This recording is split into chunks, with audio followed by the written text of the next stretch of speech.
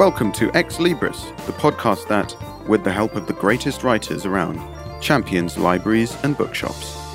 These are our society's safe spaces, particularly libraries. They are palaces for the people, free of charge, where everyone is welcome and nobody judged. Yet they are in peril and closing like never before. My name's Ben Holden. I'm a writer and producer and, more to the point, fed up of this state of affairs. So, during each episode of Ex Libris, I will be meeting a great author at a library or an independent bookshop of their choice, somewhere that has become resonant for them. And I hope, after you listen to this episode, will feel special to you too.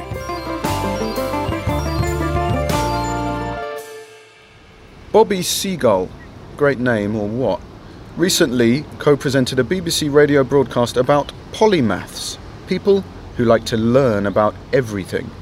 It could be used to describe him too this term. Bobby is a part-time teacher here in East London. He's studying for a doctorate in Cambridge. He was the happiest contestant ever on University Challenge, according to some on social media. He's also a TV presenter, alongside fellow University Challenge alumni Eric Monkman, the author of the infectious, life-changing magic of numbers, and that's his real passion, numeracy. He's an advocate for maths, and now, in keeping with this thirst for knowledge generally, currently a libraries champion. Busy man. Oh, and last but certainly not least, he's a hardcore West Ham United supporter. Today, though, we are in East Ham Library. We're going to be joined for our discussion by Deborah Peck, Library Development Officer here in Newham. So let's go and meet them both now, Bobby and Deborah. Thank you both for joining us on Ex Libris. Bobby, this library is very special to you personally, I know, and you immediately chose this venue for our location to meet today. Could you tell our listeners about it, that relationship, why it's special to you, and perhaps describe it a little bit? Give us a bit of background as to why East Ham Library. I am an East Ham person, born and bred. Actually, probably born in Newham General Hospital, but I'll call it East Ham. And growing up, every Saturday we used to spend in East Ham Library. We're actually in the new premises, which have been open, Deborah, I'm thinking since 2014. And they had 42 computer terminals, which you all know is the answer to the question, what's the meaning of life? The meaning of life. Yeah, the 42. Secret. That's, exactly. I'm already a little bit scared around you. Yeah, East Ham saying the Library. wrong thing, but yes, the secret to everything, 42 apparently. Absolutely. So this is the new... Don't really understand why, but maybe that's another... That's another discussion. Yeah, it's a nice number. So this library is obviously the new incarnation of the library that I visited for my childhood, which is actually just 2 minutes around the corner. But I had a sort of ritualistic routine that I guess my father played an influential part. So every Saturday we would usually have a South Indian lunch. My mum would cook really delicious lunch. And then we'd be sort of shipped off into the world or to East Ham. And the primary objective was, from my mother's perspective, was to do shopping. So we'd take a shopping trolley. We'd come to the library for 2-3 hours and we'd sit there in East Ham Library, the old one. And again, it's a really beautiful building. The old East Ham Library was connected to East Ham's landmark clock tower, which was a early 1900s red brick building, really beautiful. And when I have friends visiting me in East Ham, as one does, they'll often comment, wow, your town hall is stunning. And that was connected to an old library. So that every Saturday we'd end up there and I'd sit on the library floor for hours, sprawl on the floor, cross-legged. I was going to do a rendition of it, but I won't on this. I'm sitting down on a chair.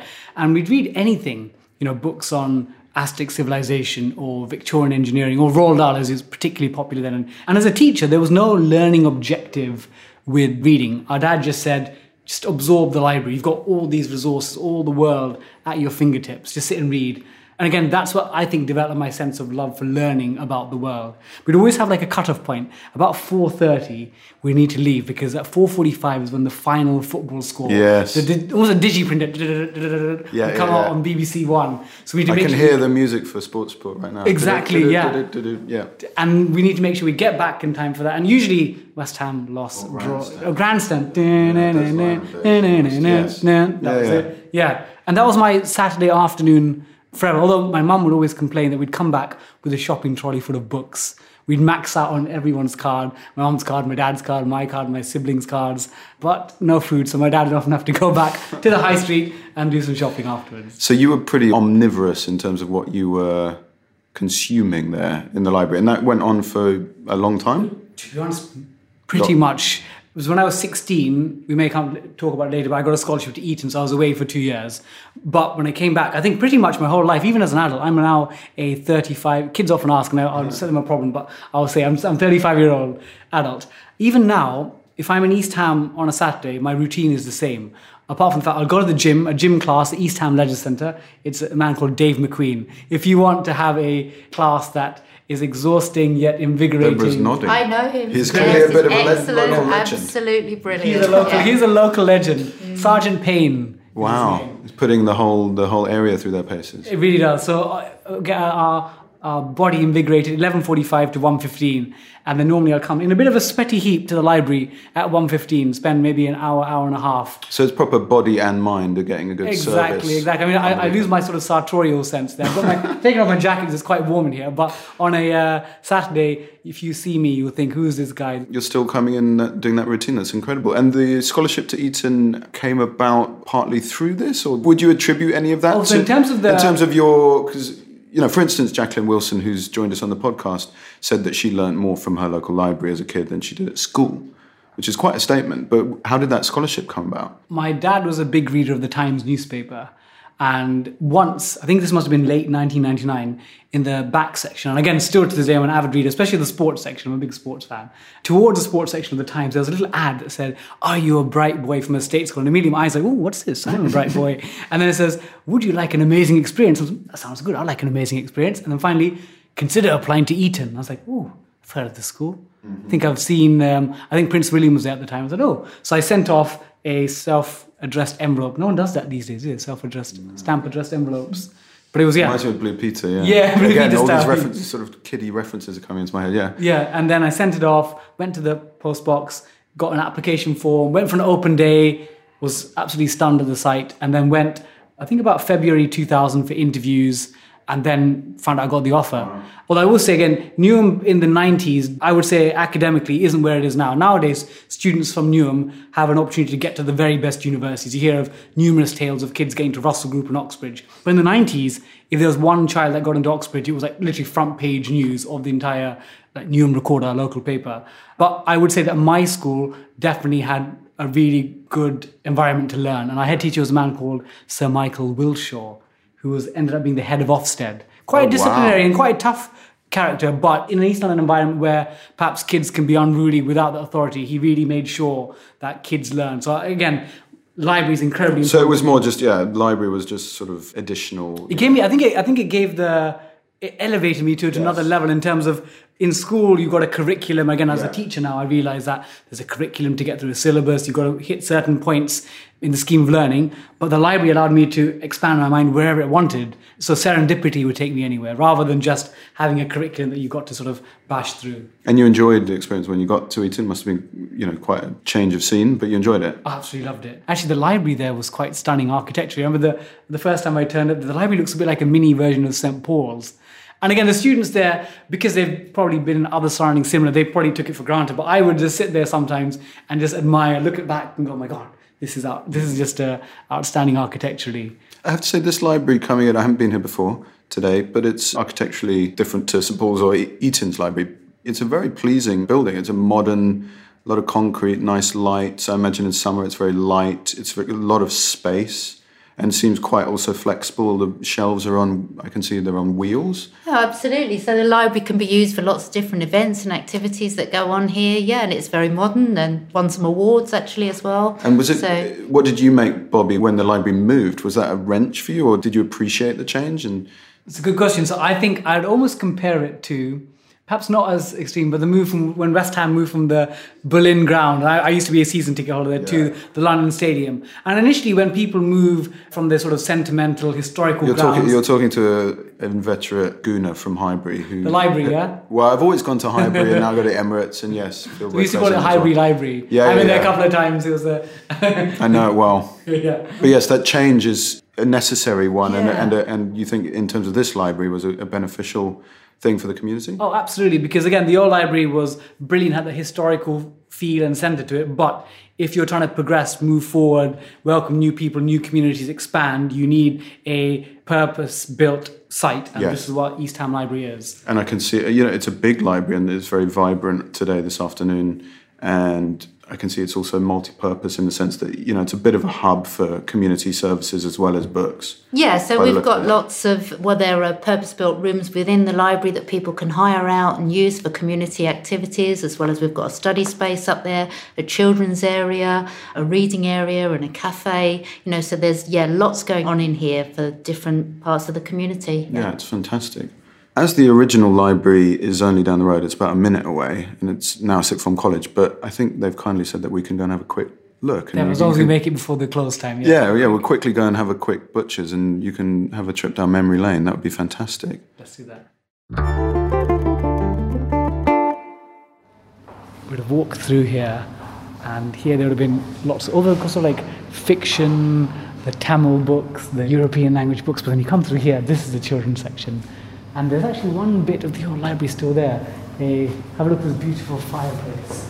Almost like emerald green tiling with a beautiful old, I guess, mahogany style wood with carvings and flowers. But this would have been the sort of portal to the kids' library over there. This makes me feel very... Do you get a bit misty-eyed? Yes, I do. Yeah. Without this, I wouldn't be who I am at all. It's amazing. Now that's just, I think that's just a storage area, but that was you can see this archway here, that leads into the kids section. So that really is like a portal to your childhood. That literally right is. Here. So I just peek what that is through. Yeah, so behind that office, there's like a storage room, and behind the office there, that literally is. So I'm about 10 feet away from ground zero. It's a really nice space, isn't it? It's beautiful, big old high ceilings. It really is, yeah. I think now it's a sixth form study area, and upstairs like a workspace stroke exam centre. So it's, I mean, at least it's not sort of been turned into a block of flats or something. It's still functioning. This was my childhood library as well, and although it was in a different position from when Bobby was here, because when I was a child, that you had to go up some stairs at the top, and we had an actual children's library with a qualified children's librarian, and it was absolutely beautiful. So my routine would be quite similar to yours as a child. In the summer holidays, we'd go off to swimming, to the library, and then the rest of the afternoon in the park. Spend an absolute, it was a wonderful time. And working here then as an adult, we had a beautiful oak counter at the corner there. So when you came in, it was just this beautiful counter there with the wooden shelves everywhere. I feel very nostalgic being here as well. And it made such an impression on you that you ended up working in libraries in the community. Oh, definitely. I loved it so much because it was a place as a child where you could go and you knew you were safe there, your parents knew you were safe there. There were lots of activities going on all through the summer holidays, as we do now, and it was just a fantastic place to be. So it had a great bearing on what I did as an adult. Yeah, definitely. Well, it's a powerful space for both of you. I can feel it. It's like a sort of aura around you both right now. Thank you for letting us have a look. Wow, well now we get the full picture, and we're back in the new library here, which is quite a big difference. But that was fantastic. Bobby, I understand your love of maths was something that you had an epiphany about that, or you just sort of discovered a passion more in the playground than in the library. Was this correct? Yes, it is 10 points. That is the correct answer. I've read your book, so I'm cheating, but yes. Research is allowed. Again, sometimes my students will think if someone's read ahead in the chapter, what we're sort of the scheme of learning, that's cheating. It's not. It's good research. So plaudits to... Good. Well, I'm glad that it's correct. And it, again, involves football.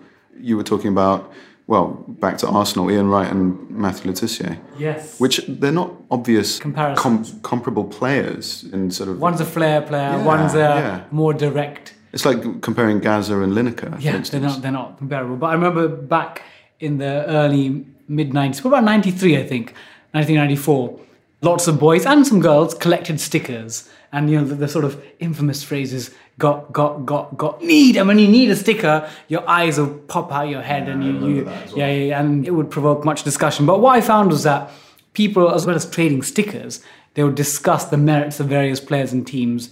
And often it would just be the case of who would shout the loudest. Like they would say, player A is better than player B. Why? Because. I was going to say the wonderful Wizard of Oz, but that's not what I was wanted to talk about. But again, one particular conversation I remember was players that were talked about were Matt Le Tissier and Ian Wright.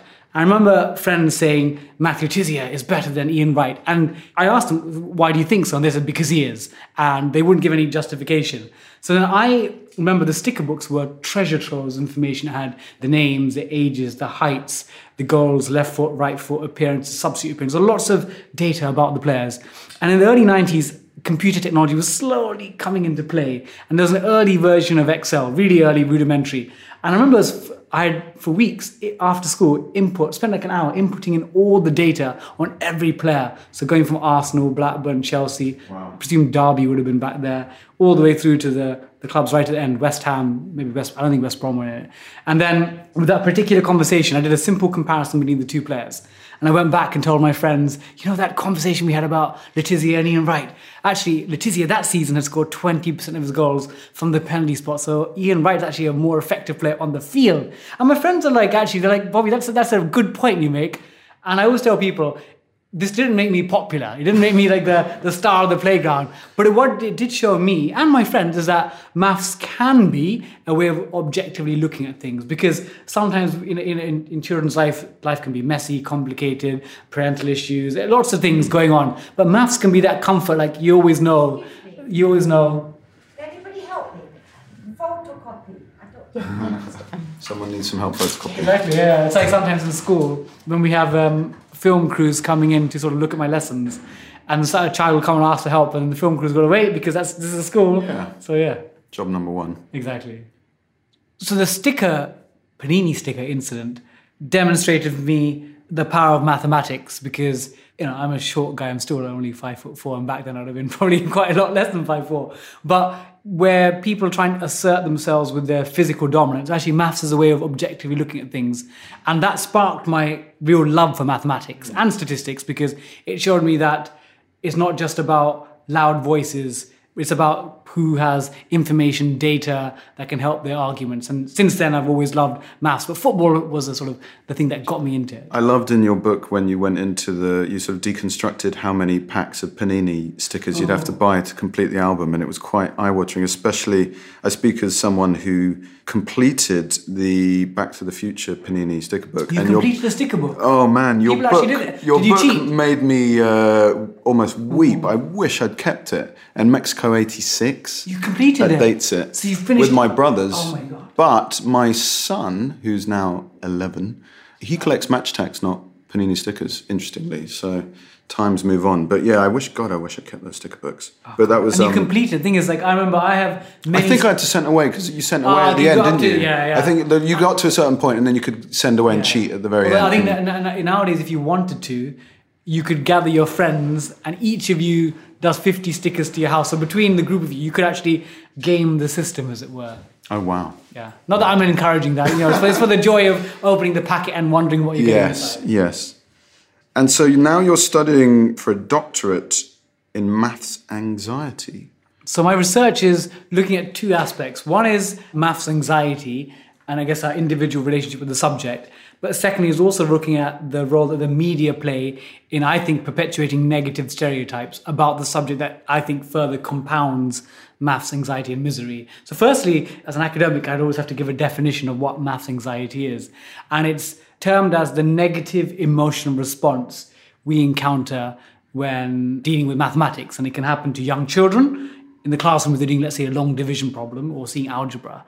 Or it can happen to us real adults in the real world. We all have that moment when the restaurant bill comes around. And I was actually, as one does, I was in Paris over the weekend doing a talk to the chartered accountants of Paris. And I went and met a friend, actually from East Ham. Actually, the friend was someone that I used to go to the circuits class with. And I put a Facebook message saying, I'm in Paris over the weekend. And it was someone from my East Ham circuits class who's moved to Paris, says, I'm in Paris now. Bobby, let's have dinner. Voila. Yeah, there you go. And then when the bill came, she said, oh, Bobby, I know you're a maths teacher, but I'm going to say I can't do maths. And I said, okay, because it's dinner, I'm not going to go into a tirade, but do not say that in my presence. And I think in the UK, and in some parts of the West, it's culturally acceptable to say that you can't do maths in a way in which no one would say they can't read. If you went to any pub or restaurant or anywhere, any public forum and asked people who's illiterate, no one would put their hand up. Even if they couldn't read, you'd be very embarrassed to admit it. Whereas with numbers, you ask who's enumerate, quite a few hands up, and probably quite proudly would go up. So I think it's cultural rather than competence. Can I give you one question? Please. Yeah. So again, I won't put... You're going to put Deborah on the spot. No, I will never, not me. I never put anyone on the spot. So the question is, this is asked by the charity called the National Numeracy Agency to test national levels of numeracy. So they said, imagine you're earning £9 an hour, yeah? £9 an hour. And then your boss gives you a 5% increase on £9 an hour. What is the new amount? See, I know the answer, and it's partly because it's in your book, and it did take me a second or two to stop and think. And I've got no idea. And when you threw that out, it just threw me into a panic. I'm going to say £9.45. Yeah. And what was your method to do that mentally? 10%, 90p, divide that by 2. In half. Yeah. There you get it. 5%. Yeah. And in the UK, 50% of adults cannot get this correct, even with the calculator. And again, if you talk through the method to most people, explain £9 is 900p, and then 10% of 900p is 90p, and then half of that is 45p. Most people that's fairly reasonable. That's not a incredibly challenging question. But yet when you mention maths to people, and again, the weird thing is if you ask people to read that question, I'm sure nearly everyone in the UK can read it. But you give them the question with the numbers, and people suddenly get that sort of knotty feeling that people get. I totally understand, sympathise, because we all get it, I suppose, apart from obviously you, Bobby. A different sort of question then. Why do you think it's important for us to reconnect with maths? Say that we've been through school and we're in the big grown-up world and sort of left it behind, and whether we liked it or not, whether we were proficient or consider ourselves to have been or not. Why do you think it's important to get this message out there? I think because people have negative experiences of maths in a classroom, so they might be doing algebra, trigonometry, they think I hate maths and numbers altogether. And again, before I delve into the detail of the maths itself, a comparison is PE at school.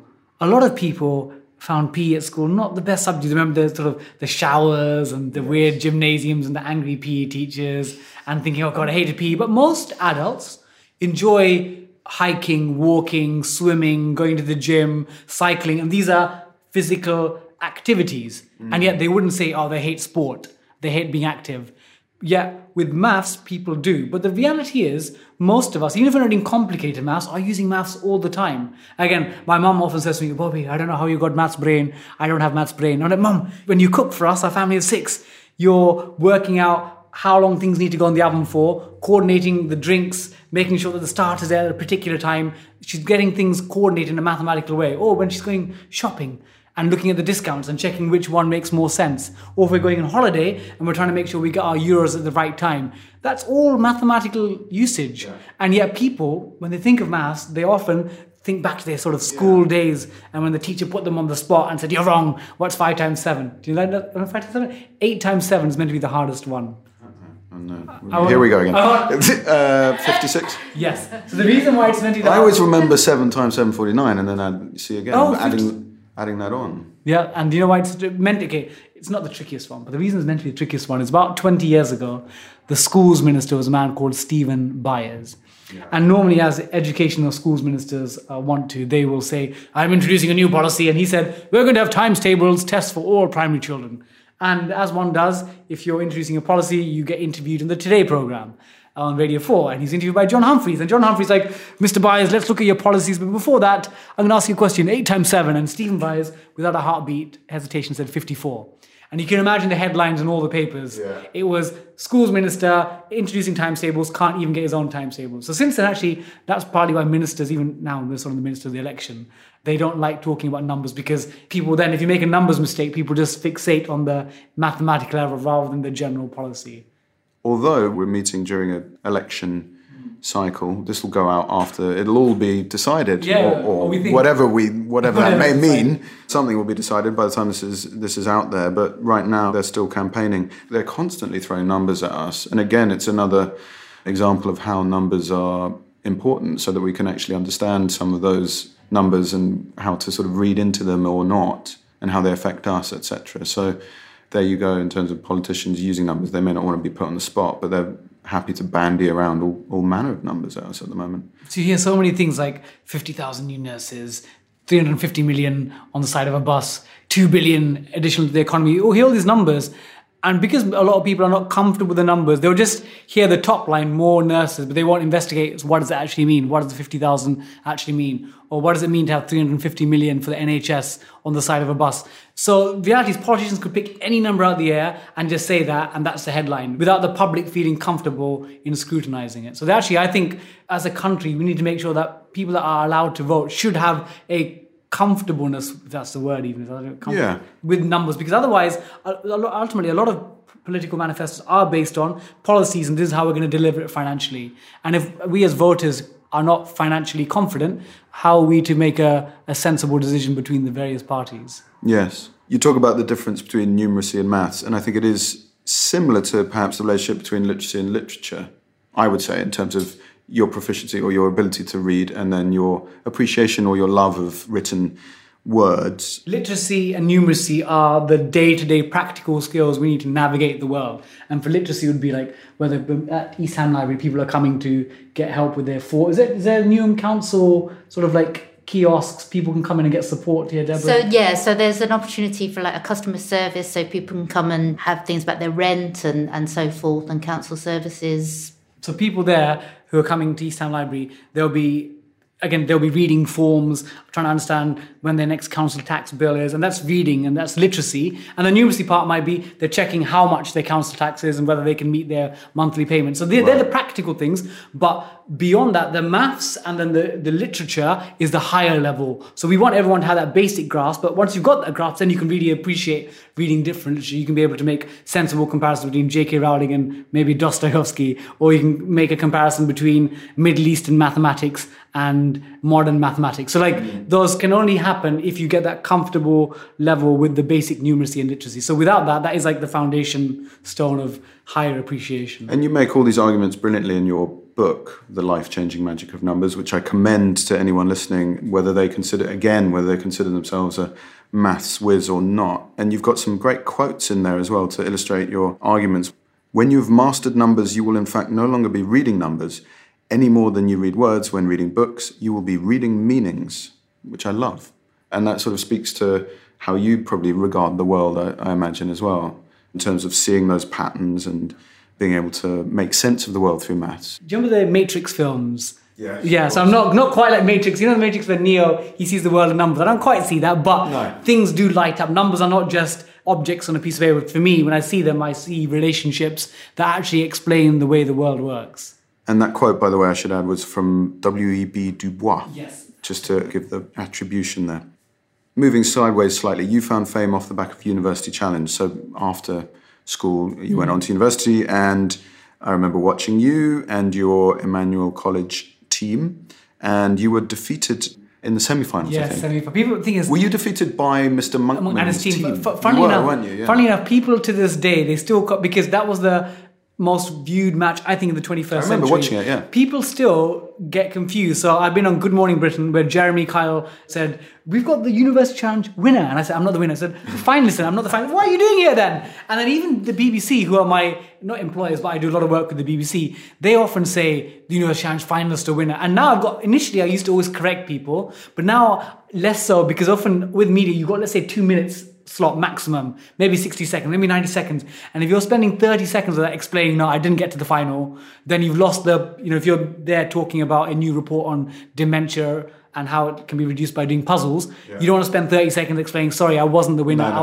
was actually the semi-finalist. I was Eric Monk from there. And then they sort of get sidetracked. So actually, I let people get away with that. And then afterwards, I'll do a tweet saying, just to let you know. Just to be precise. Yes, I did lose in the semi. But it must have been a great experience. And obviously, you've become friends with Eric Monkman, and you've done these great road trip documentaries on BBC Two. You've got another series coming out, I believe. Yes, called. Right? So series 1 was Monkman Seagull's Genius Guide to Britain. So imagine like a crossover between QI and Top Gear. So it was a lot of fun. I enjoyed it. Yeah, so traveling around England, Scotland, Wales, Northern Ireland, exploring sites of scientific and quirky interest. And Series 2 is a bit more focused. So Series 2 is Monkman Seagull's Genius Adventures. So this time it's 3 one-hour episodes. You've got to make sure you get lots of extra biscuits.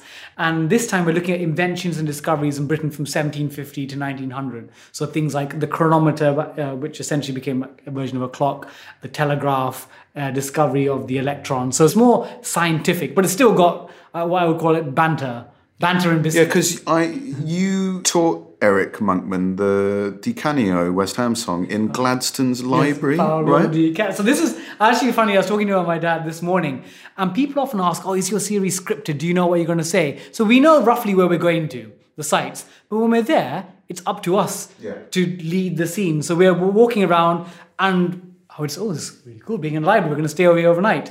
And I just saw a book by Verdi, and I was like, "Oh, Eric."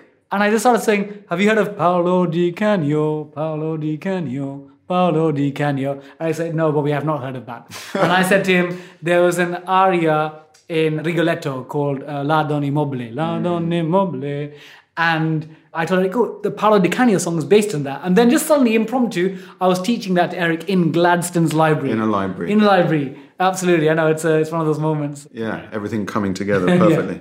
And... okay, so here's something I'm curious about. Do you do pub quizzes? So not as much as I used to. So because I'd be pretty intimidated if I looked around with my team and I saw Bob and Nico at the next table. But I'll tell you the thing is, so normally University Challenge contestants have got good conventional academic knowledge. So your science, your history, your geography, your classical music.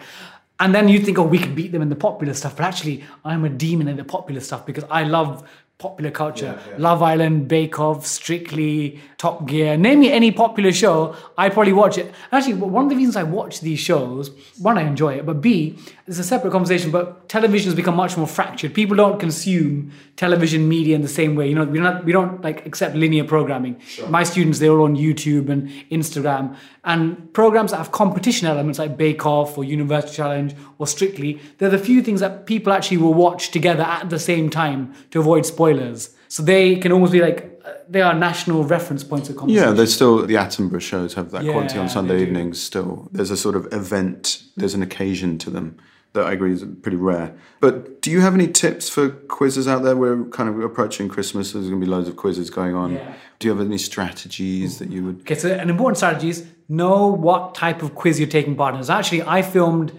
Celebrity Mastermind very recently, and it's coming out sometime around Christmas, New Year. And interestingly, so it was Mr. John Humphreys from the Today programme, formerly the Today programme, that is the host. And my topic actually wasn't maths. West Ham? It's close. England at World Cups. I wanted to pick something broader. Otherwise, anyone that's not a West Ham fan would be like, oh God, why is he talking about West Ham? So I picked England World Cups. But in my 2-minute chat, so normally in the Celebrity Mastermind, you do your specialist topic, and then before your general knowledge, you sit down for 2 minutes. Black chair is quite intimidating, by the way. And they talk to you for 2 minutes on if you're like an actor, your next film, if you're a politician, your next big move, or if you're a musician, your next album. But for me, I was very keen and adamant. We wouldn't talk about my TV or anything. We'd talk about maths and maths anxiety. Yeah. So that might almost, no, I don't think it will, but that might almost do more work than my PhD in terms of publicly disseminating my views on anxiety. Good for you. Yeah. So again, for that quiz, the question is, I think you need to make sure you're prepared for the type of quiz. So actually, genuinely, I don't get to go to many pub quizzes now because of time. But if I am going to a pub quiz, I will call ahead to the pub and say, can you just tell me the type of rounds you have? Because imagine a quiz always has a science round or always has a popular music round. Then popular music, I would prepare by going on Spotify and checking Spotify, the top 50. Or if it has a news round, that week before, I'll go on the BBC News site and look at all the top 10 stories. You are pretty hard. So you need to make sure that you're prepared for that type of quiz, not just general... Because even University Challenge, certain things appear all the time. They always ask about the periodic table. They always have classical music. They always have Western art in the 19th century. So you need to make sure that you're prepared for that specific quiz. So otherwise you're just turning up. You wouldn't just turn up. Turn up cold. Yeah, so no, you wouldn't just turn up. Or we're doing a sports competition. You wouldn't just turn up in your sport. You'd say what type? Is it swimming? Is it triathlon? Is it bowls? Is it darts? You'd want to know the type. And quiz is the same thing. Okay, here's my next question. Yeah. I'm enjoying getting to quiz you. How much do you attribute your success as a quizzer, which has led to all sorts of other amazing opportunities and developments in your life? How much do you put that down to the library and how you spent those hours here hoovering up all that knowledge, all that sort of different kind of general knowledge as well as expert sort of granular specific knowledge? I would say it's not unreasonable for me to say East Ham Library, my experience there, is the number one reason for me having done well on University Challenge and ultimately me having the career. So without East Ham Library, I wouldn't even be talking to you today, right now. I'd probably be hopefully listening to your podcast somewhere. But it would be. I've always been interested in reading and knowledge, but it's the library, that sort of Saturday weekly ritual that really built the foundations for me wanting to understand, again, anything. we talked about Aztecs, we talked about Victorians, Roald Dahl, and there wasn't a specific, I'm only going to learn about science, I'm only going to learn about languages. It was that breadth. And again, in a library, you can sit there and you can just see literally the world's collection of knowledge in front of you. You can see the general knowledge, the fiction section, the teen fantasy. If this were a movie, they made the movie, it was called Starter for 10, but if this were a movie, then you would have found some little nugget of trivia in the library as on, cross-legged in the children's section, and that would have been the deciding question in the final of Universe Challenge where you beat that would have Monkman. been, yeah. Maybe they do a celebrity Christmas Universe Challenge one year. I'll come back and I'll beat Eric Monkman in the final there. Yeah. So now you've combined your love of numbers, your talent for communicating, because you're a teacher and you speak with great passion and sort of infectious enthusiasm, for libraries. So you're a libraries champion for CILIP, which is the Chartered Institute of Library and Information Professionals, librarians and information professionals. And you're following in the very distinguished footsteps of Stephen Fry and Mary Beard. Not bad. Can you talk to us a bit about your role there? Yeah, through my library experiences, CILIP said you'd be the sort of ideal person to be a ambassador for libraries, because one, libraries are an important part of your childhood experience in making who you are. But secondly, now as an educator and teacher, I'm working with young people all the time. So actually, I realized for them, they need to learn about the world, read, and libraries are an important part, be it at school or public libraries at East Ham, are an important part of fulfilling that function. Makes total sense. And what has the role entailed? I know you've written a manifesto. Yes, I've actually got a copy here. Oh, wow. In front of me. And I've got the... so we launched it at the House of Lords early October with actually the Big Issue.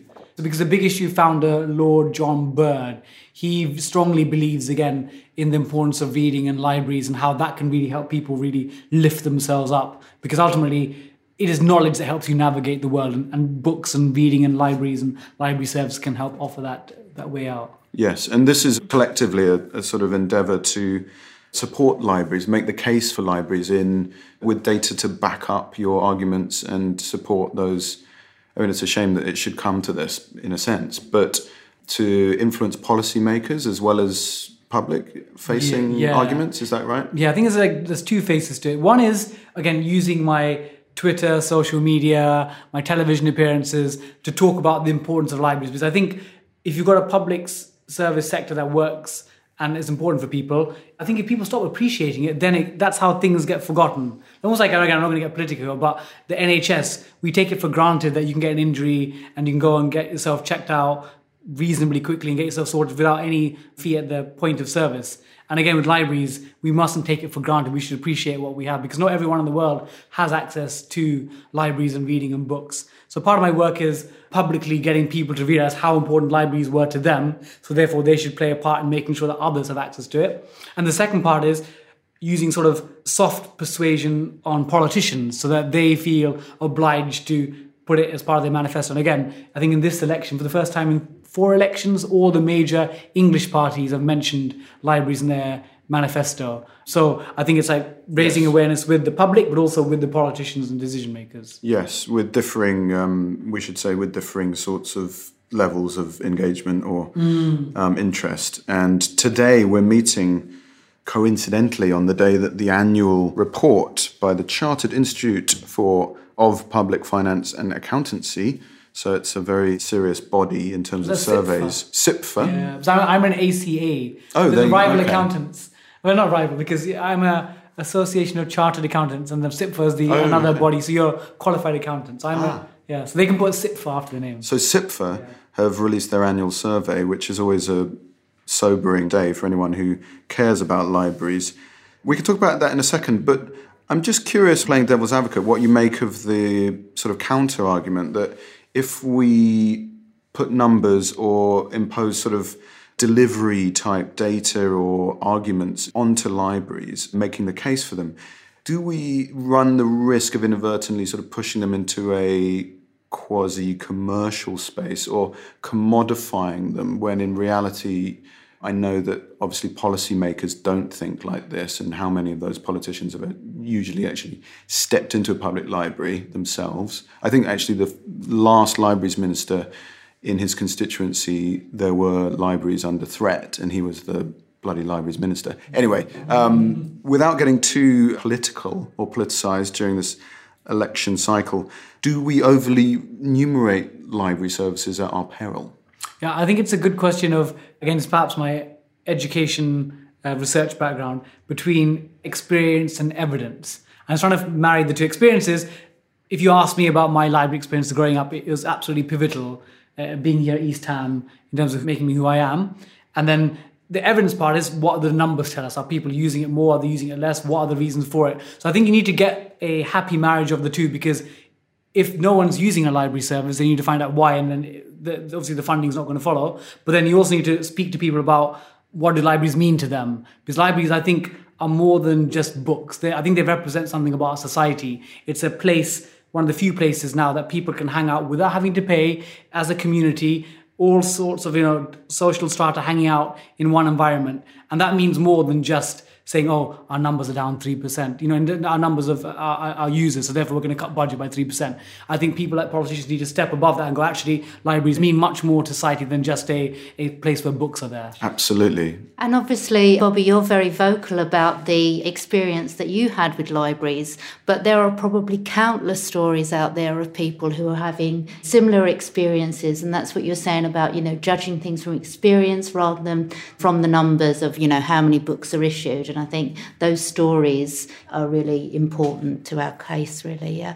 Because they're just life-changing stories. Again, when I became the sort of CILIP UK Libraries Champion and I posted about my story, I had so many people messaging on Twitter, social media, saying, me and my mum went, or me and my grandmother went, and so many people were saying about how the library has made them who they are. So these are stories that, again, if you just look at evidence and numbers, it won't necessarily point that out. So I think you need to combine the two to give you the best way forward. Yeah, totally. And actually, this doomsday report, as I sort of think of it, which comes out every year, partly that prompted this podcast when it came out last year. And I thought, right, I'm not having this. I'm fed up with this because it was such eye-watering reading. And again, the headline is that Britain has closed almost 800 libraries since 2010. And we should, of course, give a big shout out to all the librarians and the library workers whose jobs have been really decimated as well. I think we've lost around 10,000 at least in that period. And we've got this endless wave of volunteers, and these are people who are not, all great that they're getting involved, but they're not trained professionals. So that's another big part of this scourge, this problem. Yeah, obviously. I mean, we've been very lucky in Newham because we've kept all of our libraries. So we've got 10 libraries, and you can see from CIPFA figures, we're up 5%. We talked about not just wanting to judge things solely on numbers, but we are making a lot of headway within the community, particularly with schools. So we're bringing schools in, so the children and our schools and our relationship with the schools is really vibrant.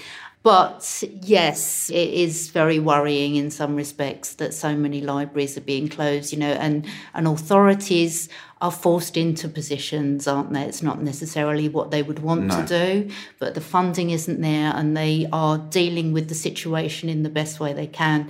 But you're right, it's really awful that people can say that the libraries are the easiest thing to cut. That's where the money can go. Where it's, as you've just demonstrated in your story, and we've talked about the thousands of other people out there who it's made a real difference to their lives, how vital they are. But, sometimes the people who are making those decisions, maybe they don't need that core service in the way that other members of society do. Exactly, yeah, no, well said. It's exactly right. And it's so myopic, short-sighted to think of them as actually the CIPFA chief executive has said today in reference to the report, but he has referred to libraries as lower priority services, which is crazy.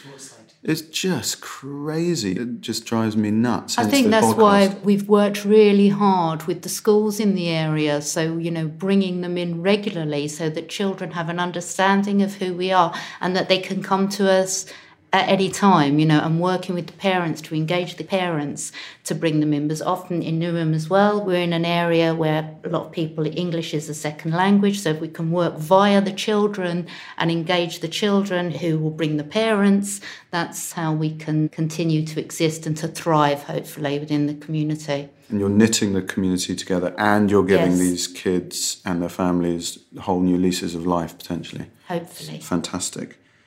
And one way people can show their love of their local library is just by going there and taking a book out as well. I was looking at the report today, and just the issue figures, just go in and get a book out. Definitely. Again, there's so much on offer, and you can just choose anything. So you're out there and you're not buying it. So if you don't like it, bring it back, and you can discover who you are as a reader, especially for parents, and the importance of reading from a very, very early age and the difference it makes to life outcomes and chances. And that's another message that we're constantly working with our children's centres and our, younger community as well. So it's a lot of hard work, but we're really working, and that's why we're so grateful to Bobby and his campaign and working with us and loving East Ham. And I love East Ham Library too. It was my childhood library too. Yeah, I think I'd sort of reiterate what Deborah's saying. So if you speak to a lot of people out there in the public, we go on the London Underground, East Ham, and you say, our library's important. Do you value them? Yeah, I do. And you ask them, when's the last time you went? They'll be like, oh yeah, I should go more often. And maybe I haven't been for a while. So my sort of plea to them is, if you really love libraries, the way you can show is go to your library, go and visit. And again, a lot of people use online retailers to buy books. You can get them for free. You don't, you save money. And you can also, one of the things about being in a physical place like a library is, again, people that use online websites to buy books, it's much more difficult to make choices because it will give you recommendations. But in a library, you can just wander around, walk around. You can just wander and see things. You almost make better decisions for reading. Totally. But yes, it takes you out of your comfort zone. It means that you will select something in a serendipitous way, but also not using those algorithms. I don't know if you've had this, but because I've published a few books, Amazon, for instance, though I never buy books off them, if I go on there, they've suggested my own book. You might like this. I'm like, oh yeah, thanks very much for telling me that. Yeah, I hope so. I just have one or two last questions, which I always like to ask. As a librarian, and also as someone who likes a sort of ordered or your formulae, etc. in life, how do you order your own libraries or collections or books at home? So at home, every person's room has a mini library. My dad, myself, my siblings, and every room has a different character based on their stage of their life. So the books will always change. So we have a loft upstairs in the attic, and when things sort of are not in general usage, they'll sort of move their way upstairs.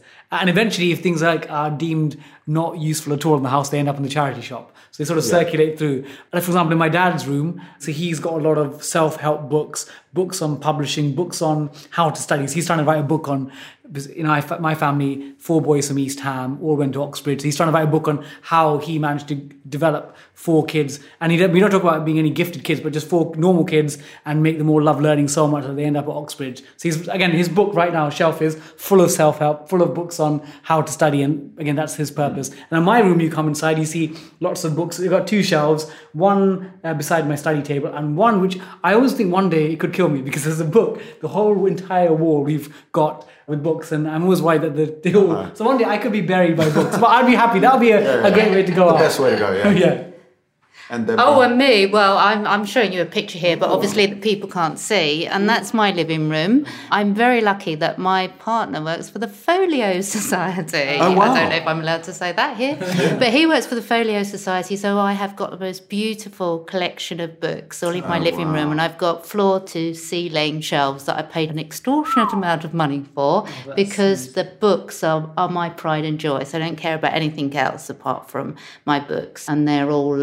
That's beautiful, yeah. Yeah, they're all fiction. Yeah, I am a real fiction reader. I don't really do any non-fiction. There aren't any maths books there, Bobby, I'm afraid. Yeah. But when I get yours, it'll be on there with the folio books. So, yeah, that's how I order mine.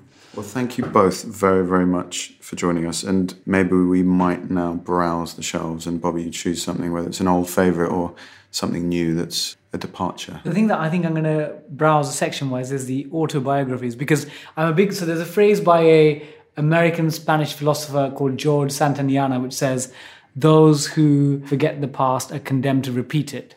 So I always think there are hundreds of great people out there that have amazing life experiences. Rather than me trying to recreate and make the same mistakes, reading autobiographies is one thing that I enjoy. So I think that's probably... Again, we will let serendipity take us away, but I have a feeling that could be a section that could be interesting. Fantastic. Well, let's head there now. Yeah. Thank you.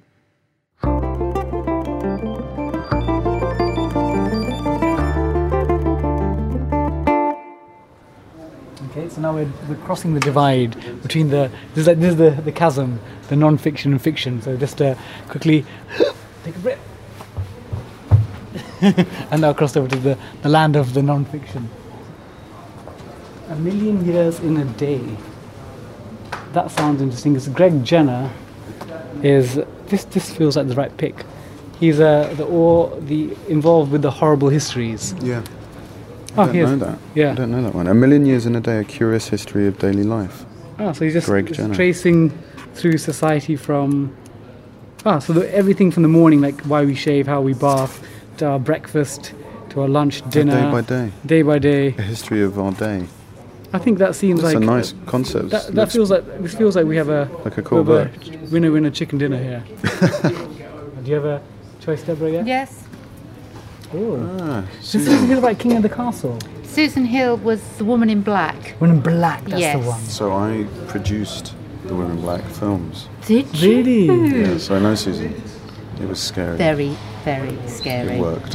My poor partner had a big hole in his... You're in wearing- his jump. Yeah. you're Oh, God, and I'm you all are. in black. You are And the I woman in also black thought today, so from it's the perfect. heart, because that's where Bobby spoke from. Oh. And I did too. So, Thank you. Well, you can't go wrong with Susan Hill. Fantastic. Thank you both. thank you. We'll go check them out. Yeah. Thank you so much for listening to Ex Libris. If you enjoyed that conversation with Bobby and Deborah every bit as much as me, which is a lot, please rate, review, and subscribe to the podcast wherever it is that you tune in. That way, you'll help us champion libraries and independent bookshops. To see inside both the old and new East Ham libraries, and they're well worth seeing properly, as well as explore our other episodes and venues, please visit our website, www.exlibrispodcast.com. You can also get updates on Twitter and Instagram. Find me at @BenHolden. Keep an eye on Insta also to stand a chance of winning a signed copy of Bobby's transformative book, The Life-Changing Magic of Numbers. Indeed, there's a whole section in there about entering prize draws. It's well worth checking out, trust me. Ex Libris is produced by Chris Sharp and myself. Its music is composed and performed by Adam Pleath. Ex Libris is brought to you in association with the Lightbulb Trust, which illuminates lives via literacy and learning, providing opportunities to shine.